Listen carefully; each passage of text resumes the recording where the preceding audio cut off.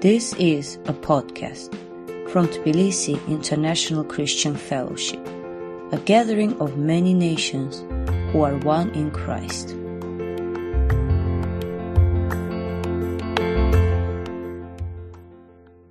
This week our theme is growing in Christ. We want to grow. We don't want to be stagnant people who are always the same, never making any progress. Jesus has poured new life into our hearts, and life, wherever there's life, there is inevitably growth. And if the Holy Spirit is at work in your heart, in your life, there's going to be growth that's pushing its way towards the surface. So this week we're going to be covering a number of texts from the New Testament, listening to what God is saying in His Word and teaching us and equipping us. And I want to start tonight, by a short passage from the second letter of Peter. And tonight we're just going to cover the first 4 verses of this letter. About a year or so ago, we did a sermon series through the first letter of Peter, and this is the first chapter of the second letter. So let's listen to the Word of God. Simon Peter, a servant and apostle of Jesus Christ, to those who through the righteousness of our God and Savior Jesus Christ have received a faith as precious as ours, grace and peace be yours in abundance through the knowledge of God and of Jesus our Lord. His divine power has given us everything we need for a godly life through our knowledge of Him who called us by His own glory and goodness. Through these, He has given us His very great and precious promises, so that through them you may participate in the divine nature, having escaped the corruption in the world caused by evil desires. And that's all we'll read for today. So I want to make a number of points, and if you have some pen and paper or phone, you can take some notes so you have something to take away with you. My first point today and for this week is that God has already given all of us everything we need for a godly life. God has already given you everything you need to please God and to be holy and to be fruitful and to grow. God has already given that to you according to Peter in verse 3. You know, in very poor communities, people who've grown up in poverty without any money and resources, there tends to be this scarcity mentality. You're always aware of what you don't have, of what you lack, and you make decisions out of a mentality of poverty. Even if you have physically escaped the ghetto and you're in a good situation and you have a good income, there are certain ways of thinking that get drilled into you when you grow up as a poor person that are hard to escape when you have plenty. And I think a lot of Christians operate out of a scarcity mentality. We live as poor people, even though God has blessed us so much in Jesus, and we become aware of what we believe that we lack and of what we think that God hasn't given us, and we feel weak, we feel crippled, we feel defeated, and we feel like we're unable to grow. And we might even, as we've struggled with our sin that keeps on defeating us, at our inability to have victory, at what seems like the lack of growth over months and over years, we still seem to be in the same place. We've prayed about it, we've sought God, and we might feel like God is being cruel and He's withholding something from us, and He's refusing to give us what we need to grow. And we look around us and we see amazing Christians who are serving God and are full of love, and they just seem to go from strength to strength, and we feel like we're stuck in the same place. And we have this poverty mentality and this feeling like God has withheld something from us. And perhaps you've then encountered Christians who've told you, oh no, there's a kind of second blessing that God has for you. When you became a Christian, you only got the basic package. You only got the bare essentials. But there is the luxury package that gives you everything and more that you need. And your problem is that you only received God's initial gift, which is so bare and so basic. And if you follow this procedure, if you pray this prayer, if you surrender yourself in this way, if you receive this spiritual gift, that will be the doorway to unlimited growth, victory, and fruitfulness. And there are different, kind of strands of this second blessing teaching. But according to Peter, God's divine power has given us everything already that we need for life and godliness, for a godly life. At the beginning of his letter, Peter says, hey, you guys have received a faith as precious as ours. Peter is an apostle. Jesus commissioned Peter to be the rock on which he would build his church. If anyone you'd think would be at the spiritual height, it would be Peter. And he says, you know what, you guys, you ordinary Christians, you actually are at the same spiritual level as I am, because we have all received everything when we first believed. He wishes them grace and peace. He blesses them with grace and peace in abundance, he says in verse 2. Not the bare minimum you need to survive and just barely get by, all thin and malnourished. God has given us grace and peace in abundance. He's poured out blessing upon us. Our spiritual life is through the power of God. And you only realize how strong sin is in your heart when you begin to fight it. When you're just surrendering to your sinful desires and you're giving into it and you're just going along with the flow, you don't realize how strong the pull of those evil desires and lusts are.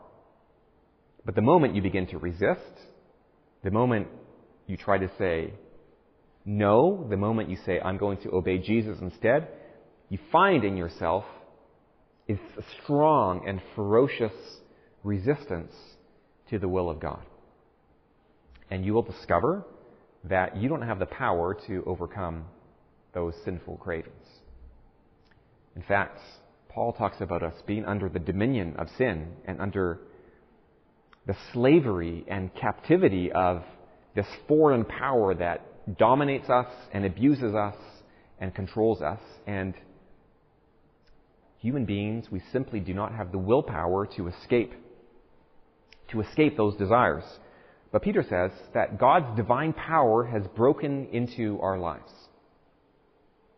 Every single Christian here has had a momentous supernatural encounter with the power of God. In Ezekiel chapter 37, the prophet has this vision of a valley full of dry bones, and God commands him to prophesy to those bones. And after arguing with God, he prophesies, and those bones, they all come together with their muscles and sinews, and then God breathes life, and this whole army rises out of the dust. And that's exactly what Jesus has done by the Spirit of his resurrection, the very Spirit that by which Jesus rose from the dead, by which God created the world, has been at work in all our lives, making us a new creation. And Peter is saying that through God's divine, unlimited, supernatural power, provision has been made for you to live a godly life. Jesus doesn't save you from your sin and its condemnation and punishment, but leave you on your own to deal with your struggles yourself. Everything has been given to you through the power of God. In the book of Exodus, you might remember that when Moses and Aaron first confront Pharaoh, he says to the Israelites, from now on, you're going to make bricks without straw. He's a terrible taskmaster who's demanding from the people what they can't give that is far beyond their strength. And I feel like a lot of Christians think that God is commanding them to make bricks without straw. Like God's just saying, be perfect as I am perfect. You need to be totally holy and pure and sinless.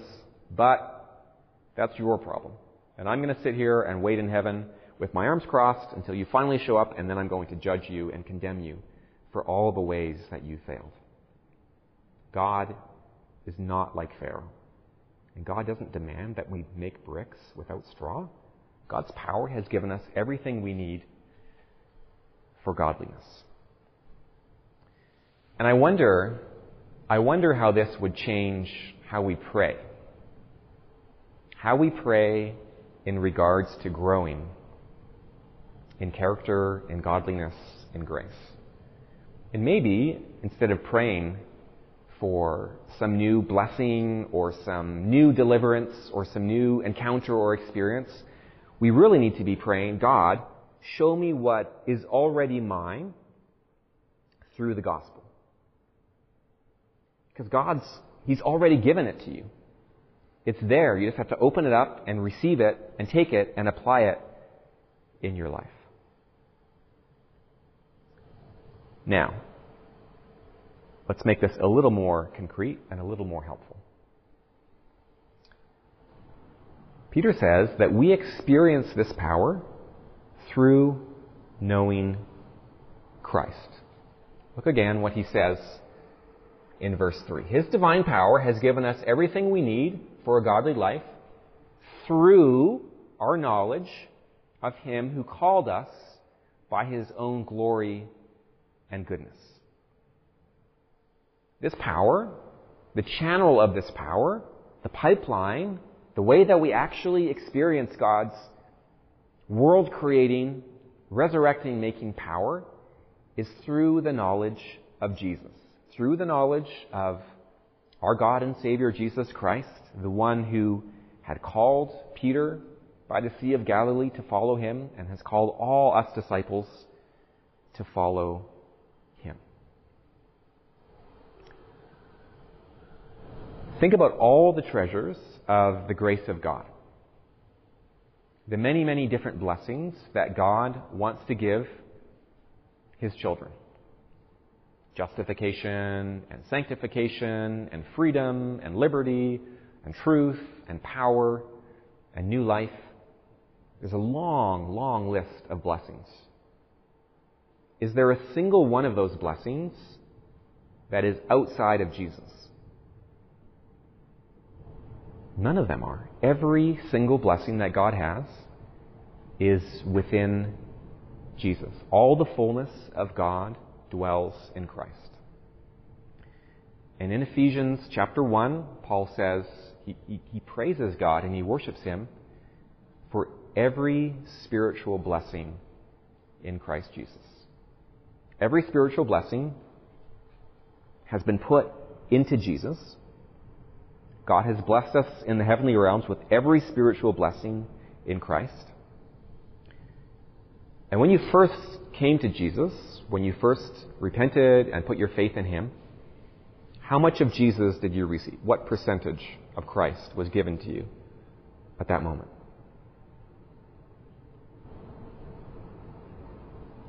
Any takers? How much of Christ has God given you? It's not a trick question. He's given us all of Jesus, right? He hasn't sliced off a bit of Jesus and given you a certain percentage. Here's like 10%. I'm not too sure about you.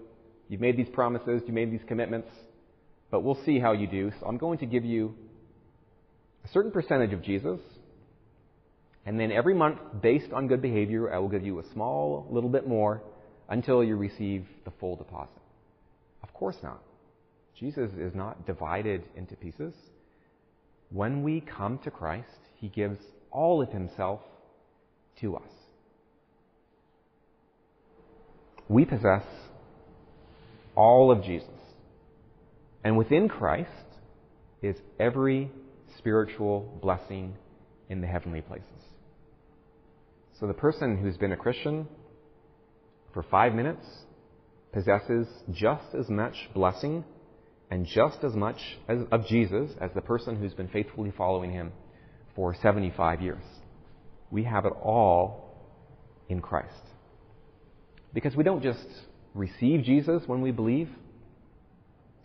We're actually united by faith to Christ. We become one with Him. We're fused with Him. Being in Christ is the most common description of a Christian in the New Testament. Who are you? You are a person who is in Christ. That is your new identity. That's your new reality. That's your new sphere of being. So that Paul says, it's no longer even I who live, it's Christ who lives within me. He who believes in Jesus becomes one spirit with Him. So it's not like this grace and this peace and this power somehow get transferred out of Jesus' account and put into your account over here. None of it ever actually leaves Jesus. We don't take it out of Him. It's because we are in Him and we belong to Him and we're with Him and we're united with Him, that in Jesus all of these treasures are ours.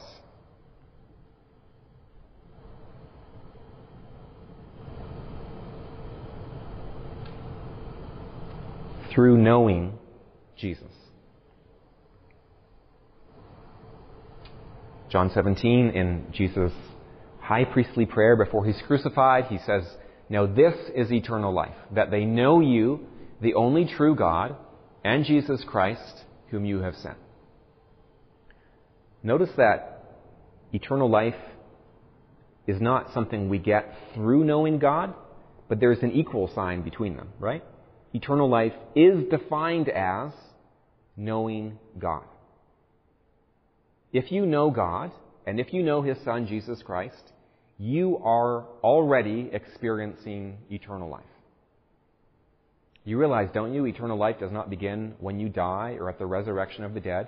You have already begun living this eternal life the moment you encountered God in a saving relationship through Jesus. Eternal life isn't something we get from Jesus. It's not something that is taken out of Him and given as a gift to you. Eternal life is knowing Jesus Himself. Jesus doesn't just give us access to the Garden of Eden. Jesus Himself is the tree of life. And all of what it means to be a Christian can be summed up in knowing Christ. Knowing Christ in deep, personal relationship. Because knowing in the Bible, of course, is a lot more than intellectual knowledge. Of course, our minds are involved. You can't know anyone without using your mental faculties, of course. God doesn't want you to check your brain at the door. He wants you to love Him with all of your mind, but also with all of your heart and your soul and your might and your strength.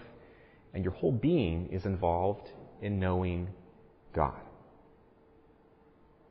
There's a huge difference, isn't there, between knowledge in a personal relationship, when you're face to face with another person, compared with knowledge of some dead and inanimate thing that you can dissect and analyze and hold at arm's length and have an objective, detached knowledge.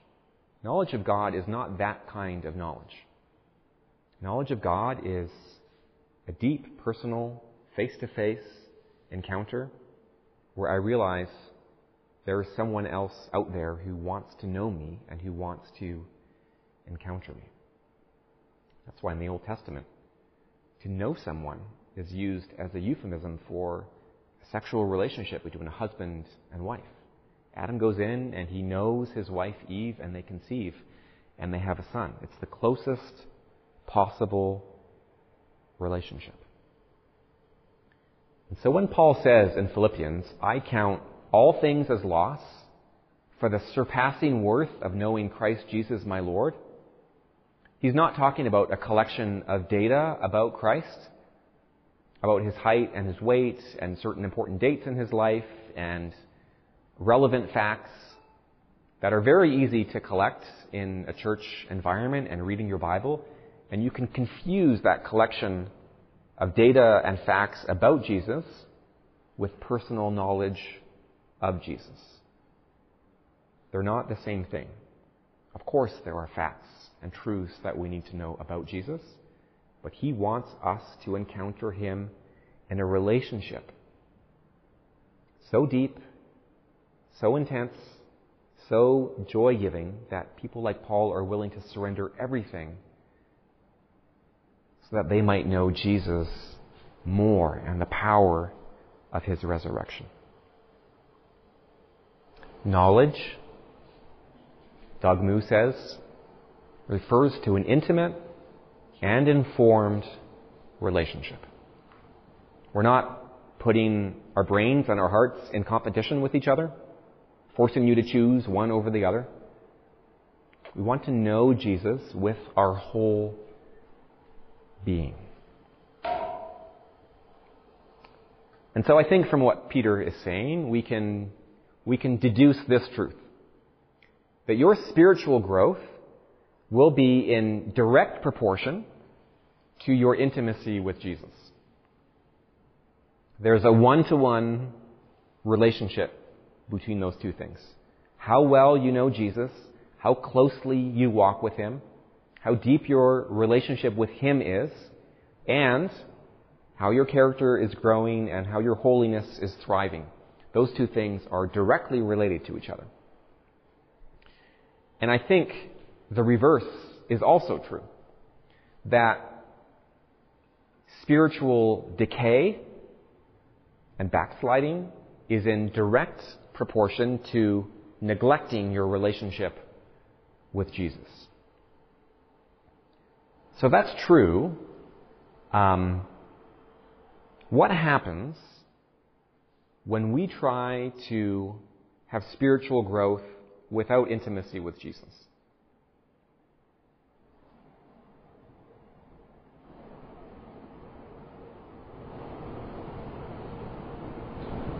What happens when you ignore seeking his face and you just focus on correcting faults and overcoming sin and trying to put into practice the commands of God? Something we're all tempted to do often in our walk. What happens? We get tired and weary. Sorry? We get tired and weary. We get tired and weary, don't we? Yeah, we start to wonder, what's even the point? What's the point of this? It just feels like toil and drudgery and, trying to do our 16,000 steps every day without any real purpose behind it, right? We get disconnected from why we're even trying to obey God. And then obedience and the law start to become an end in themselves, don't they? Anyone else want to add to what Subin said? It is not easy to overcome it by ourselves without the help. Yeah. We might try, but always go back. Right. We're just trying to power along on our own determination and willpower, yeah. And then we burn out, we forget why we're doing it, and then there's, we go back to those things, don't we? Spiritual growth is in direct proportion to our intimacy with Jesus. And if we try to grow without cultivating our relationship with Jesus, we're going to experience failure, burnout. We're going to turn into probably proud, legalistic people who forget the gospel of grace that once seemed so freeing and so exciting, and we're going to become harsh and cold worshippers of the law instead of worshippers of Jesus. So, as we begin this week thinking about spiritual growth, looking into Scripture, I want us to have as the foundation of that, knowing Jesus more. Otherwise, it's going to become something twisted and full of death. Knowing Jesus, that's a life of praying to Jesus, worshiping Jesus, looking for him in Scripture, seeking to grow first of all in trusting, loving, and hoping in Christ.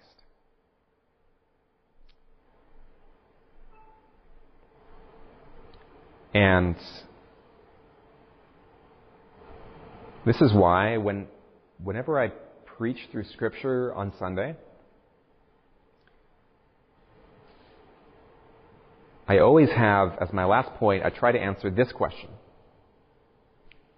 And you might have observed this pattern if you've been listening carefully. And this is a question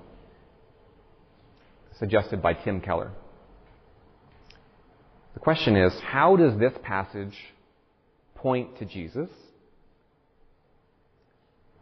And how does Jesus' salvation help me to change in the way that the passage is asking of me?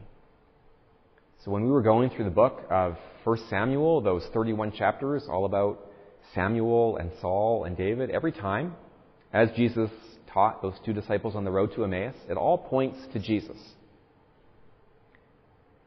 Because if we're reading Scripture and not encountering Jesus when we read Scripture, we're missing the point of what it's saying.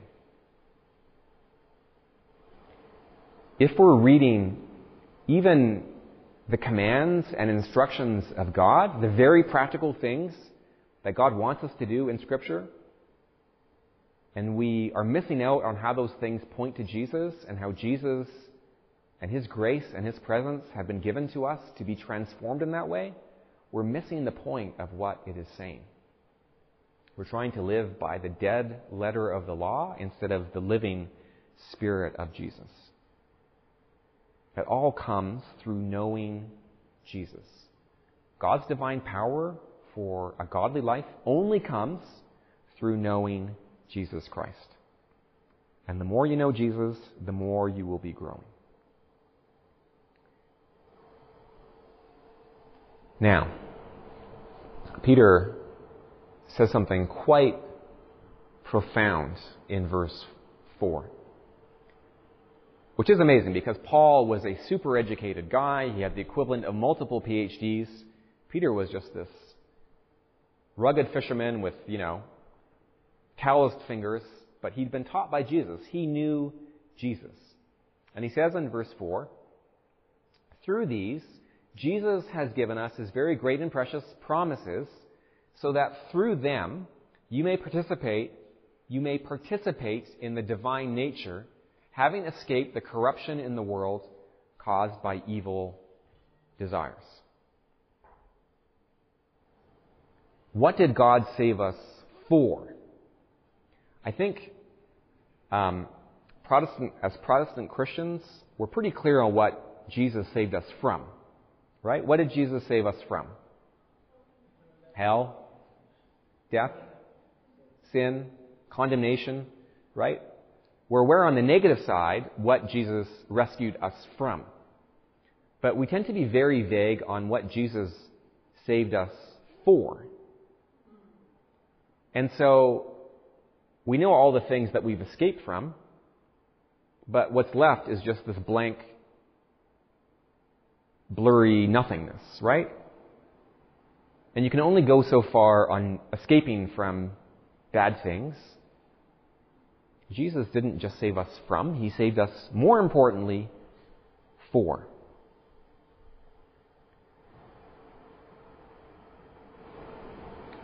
And what Jesus has saved us for, the very highest thing according to Peter, is participating in the divine nature. Which is one of those phrases, when you read the Bible, you can kind of glide right over it and not realize how shocking that phrase really is. To participate in God's own nature.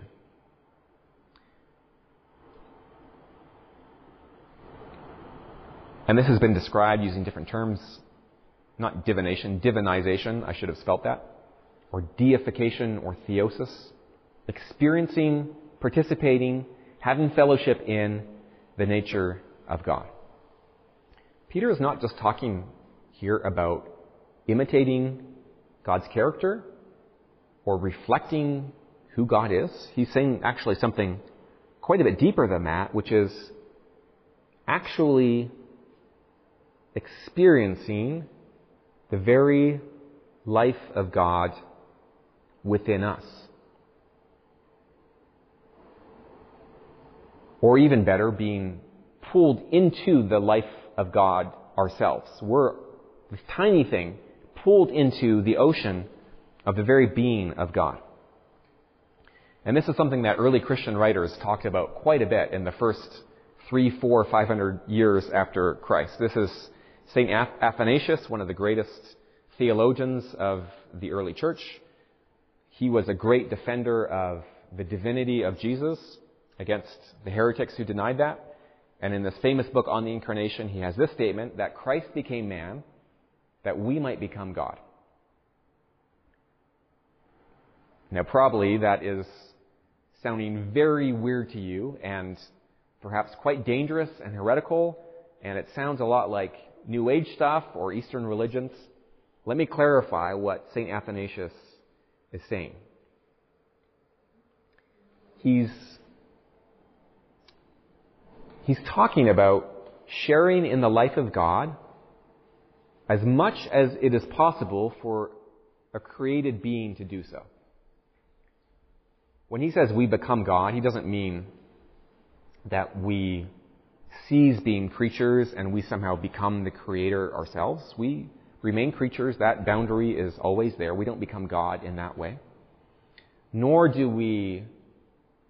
is our individual personhood somehow swallowed up into God, like pouring a cup of water into the ocean. We don't lose our individuality. You might remember I talked about this months ago in 2 Corinthians. These early writers used the illustration of a sword being held into the fire. And as the sword is held into the fire, it begins to take on the properties of fire. It starts to glow red, and it becomes extremely hot. And it takes on all the properties of fire, but it still remains a sword. Now imagine yourself as that sword being plunged into the very heart of God, right into God's own nature, and you take on God's own properties. His holiness, His glory, His immortality, His love, all those things become yours. You have all the properties of the fire, yet you remain yourself. You're still somehow distinct from the fire, yet completely absorbed and enveloped within the fire. And in the early church, again and again, they speak of this experience as the ultimate goal of salvation, of becoming God. They quote Psalm 84, I think, where God says, have I not called you all gods? Jesus quotes this in the Gospel of John, gods with a lowercase g. Human beings become transformed and elevated and carried far beyond our original created experience to have the closest possible relationship with God as it is possible for human beings to have. And that is the destiny of every single one of us who have put our faith in Jesus. So, whatever crap you're struggling with in your own life, whatever sins that you're wrestling with and feeling discouraged by, yes, we have to deal with that stuff, of course, and the Holy Spirit is going to help us. But we need to have our eyes fixed on the glorious future that God has for us. Radiant and glowing with the power and the holiness and the life of God Himself. That is what God has promised us. And if you are in Christ, if you've been made one with Him, if you've been baptized into His death and into His resurrection, if you have been given His Holy Spirit as a down payment of the inheritance, this is what God is promising you. This is why we fight. This is why we do the painful work of putting the flesh to death and crucifying our desires and saying no to stuff that we really, really want to do. We want to experience this destiny of becoming one with our Creator.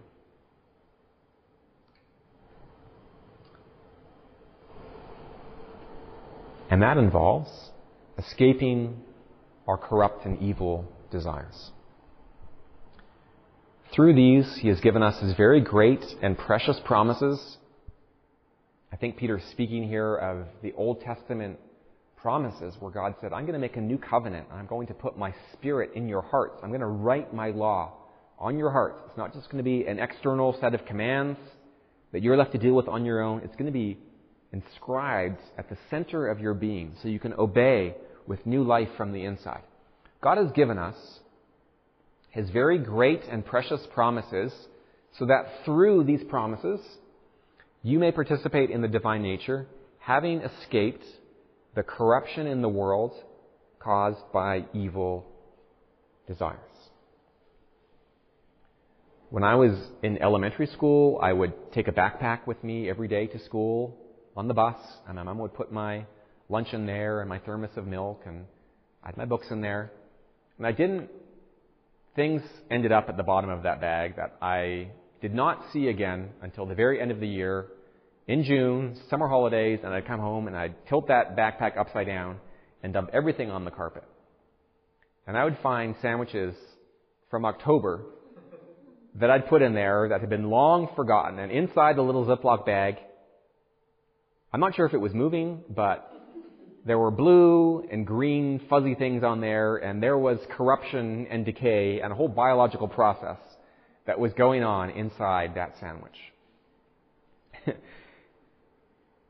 And this is happening, this process of corruption, the process of decay and death and things breaking down, is happening in the hearts of people in the world because they're trying to live cut off from the source of life, who is God Himself. Yeah? And this corruption of death, Peter says, this corruption in the world of people apart from God, it has its root in evil desires. All this stuff we're going to talk about this week goes back to deep desires in our hearts. Out of the heart, all this evil stuff comes, Jesus says, right? What we say, what we do is just an expression of desires, longings, cravings, loves deep in our hearts, either evil ones or good ones. And all this corruption, this death, has its root in evil desires. Strong cravings in our heart for autonomy, for life without God, having control and power over my reality, trying to live like God Himself. It's evil rebellion against our Creator. And yes, we have the Holy Spirit in our hearts as Christians, but we all experience, don't we, this force of sin within us, these evil desires. And it's actually quite frightening to think about it, that within us, within all of us, we have this spiritual principle that is seeking to cut us off from God and destroy us. Those desires and temptations which, like Satan himself, hold out the promises of good and amazing experiences, are trying to kill us, are trying to bring corruption. And all this sin, all these evil desires in our hearts are like a kind of spiritual gangrene that is in danger of turning into a fatal sepsis that will completely destroy us. And what Peter makes very clear is that participation in God, sharing the life of God, having all this glory and holiness and immortality, is by definition completely incompatible with living according to the corruption of evil worldly desires. Yeah? They're completely opposed processes by definition. Light and darkness, life and death, working against each other. And so if we want to experience all that God has promised for us, we must escape the corruption of those evil desires. Not because God has arbitrarily said, this is the condition, by the way. For some random reason, I have chosen to make this the price of experiencing new life in me. No, it's simply by definition. It is actually impossible to experience the life of God and to know Jesus deeply and to have the vision of the glory of God that our hearts profoundly long for if they've been touched by the Spirit. It is actually impossible to experience those things if we are full of corruption and rottenness and decay. If we're like the whitewashed tombs, like Jesus described the Pharisees.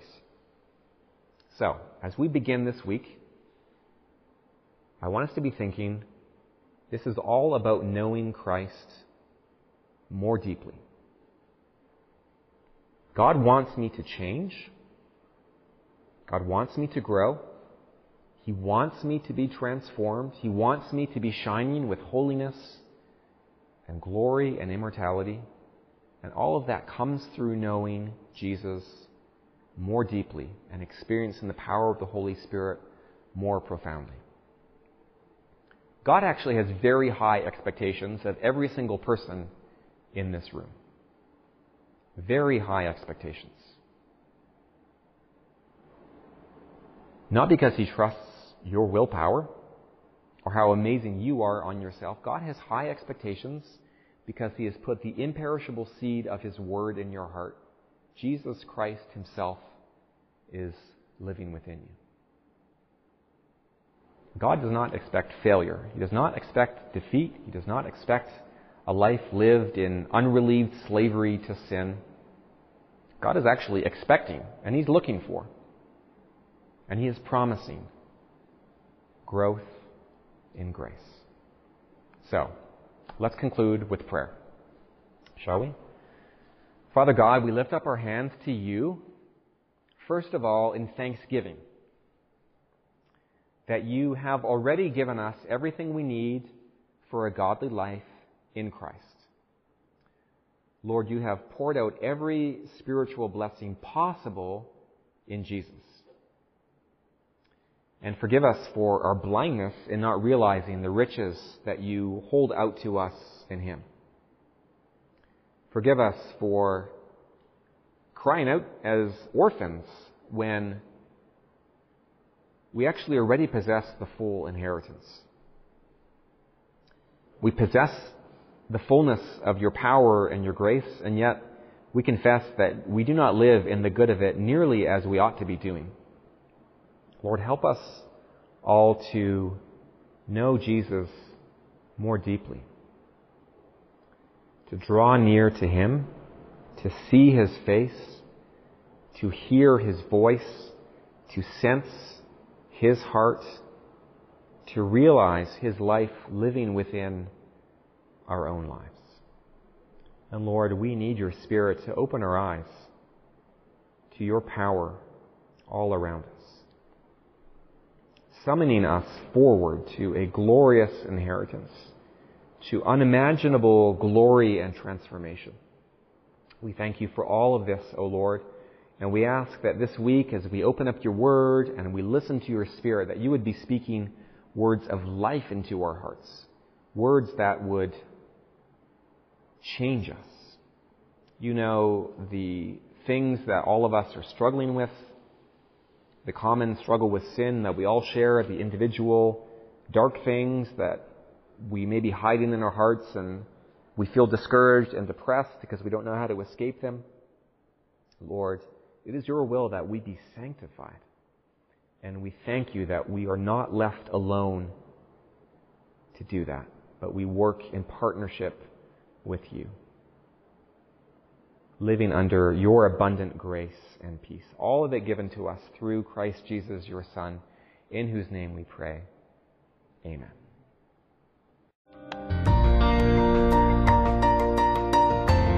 This podcast was from Tbilisi International Christian Fellowship. Learn more about us online at ticf-georgia.org.